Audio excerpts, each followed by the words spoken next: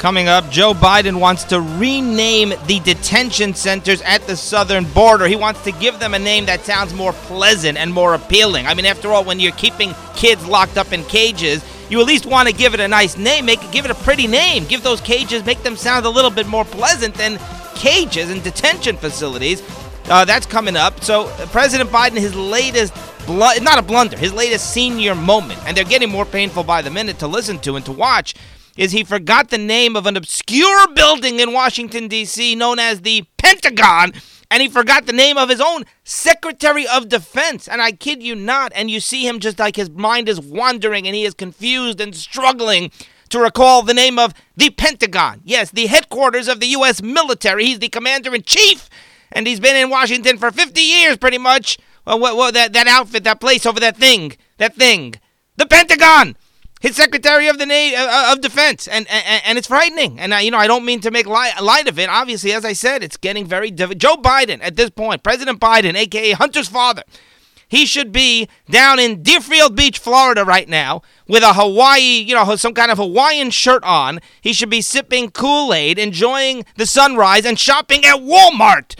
For senior products. That's what he should be doing. He should be retired, enjoying. He had a very long career. He was the vice president of the United States, and all anybody's ever going to remember, he was a senator.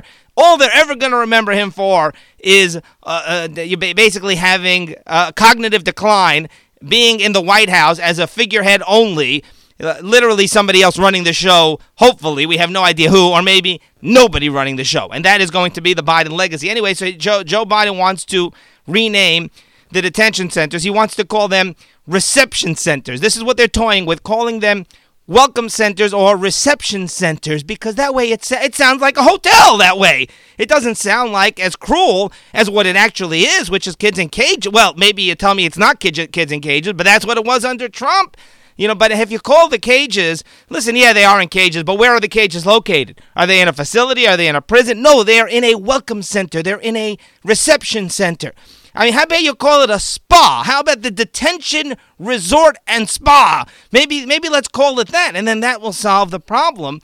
So again, according to reports, right now, President Biden, the administration, they are increasing their capacity. They're actually going to operate at 100% capacity, which they have not been doing, obviously, because of COVID for a long time. Well, suddenly COVID is out the window. Suddenly Joe Biden has border issues, so he doesn't care about COVID anymore. Remember when it was Trump, and when Trump was the one who didn't care about COVID? Oh, the media was wall-to-wall plastered headlines amongst the mainstream media. And the CDC has approved this because until now, detention facilities can only be occupied at 50%, so that they could practice social distancing. Here's a quote from Axios. Quote, "The fact that the country's premier health advisory agency is permitting a change in COVID protocols indicates the scale of the immigration crisis.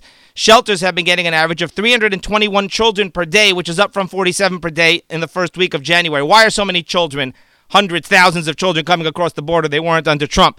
Very simple, because they know that Biden is going to let them in. He changed policy because now he has re-implemented catch and release. So they need an extra 20,000 beds. And Axios says that if the fact that they're going to this extreme measure and throwing the COVID restrictions out the window shows you how how large a scale this crisis is. One second, it's not a crisis. Remember, Biden and his people, not him because he never gets to speak to the media because they are sheltering him away, protecting him from any sort of questions. But they told us that it's a challenge. It's not a crisis. It's a border challenge. Well, that's a pretty big border challenge when they've literally tossed all the CDC restrictions, all the COVID restrictions, all the social distancing guidelines out the window. By the way, this is being reported in addition to Axios. This was in Breitbart. A CDC draft memo says the situation on the border has grown dire, and officials need to be prepared to see an increase in coronavirus. By the way, Democrat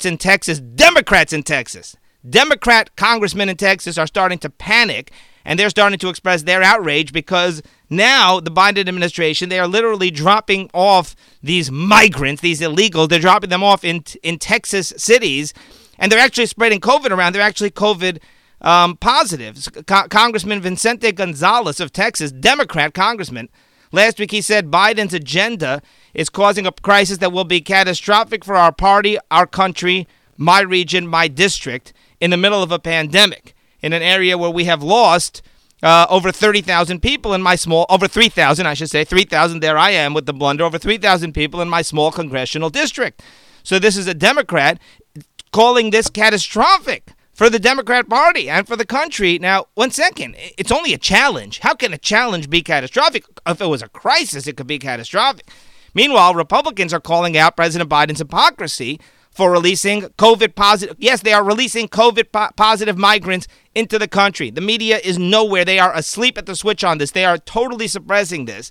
Catch and release is now the latest super spreader policy, and you can thank Biden and the Democrats who have been ranting for a year about how COVID is all Trump's fault, and they're the only ones who actually keep the rules and keep the guidelines. A group of 23 House Republicans sent a letter to Homeland Security Secretary Alejandro Mayorkas demanding answers how they are allowing so many illegals who test positive for the virus to be released into the U.S. I mean, forget the fact they should never be released, even when they're COVID negative, but certainly now. The letter, led by Congressman Michael Burgess of Texas, calls out Biden's policy. The letter says, quote, there are reports that at least 100 migrants who tested positive have been released into the United States.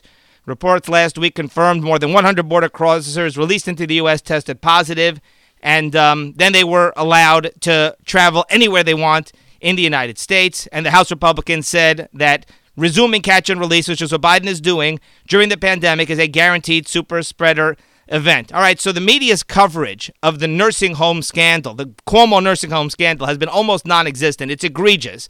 And we're going to give you the numbers here. The three major news networks, NBC, ABC, CBS, the three major news networks, in the past year, do you know how long they have spent in the past year covering the Cuomo nursing home scandal? How much time, in minutes, how many minutes have the three major networks, NBC, CBS, ABC, the three national networks, how much time have their news divisions or their national news shows spent covering the Cuomo nursing home scandal? A grand total of 15 minutes. 15 minutes in a year.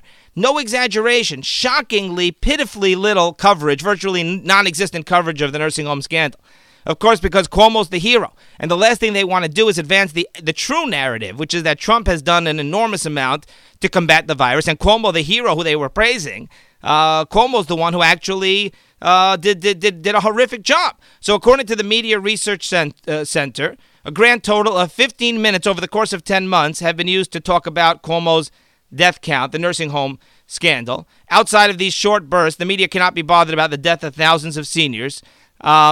May 11th of last year, from May 11th of last year, which is when the nursing home scandal broke, through this past Sunday night, ABC, CBS, and NBC, the evening newscasts, which are the main news shows on those channels, devoted a mere 15 minutes and 35 seconds to that story. Most of that came on January 28th, when the Democrat Attorney General Letitia James was the one who really broke the whole story wide open and actually put forth her findings based on her investigation.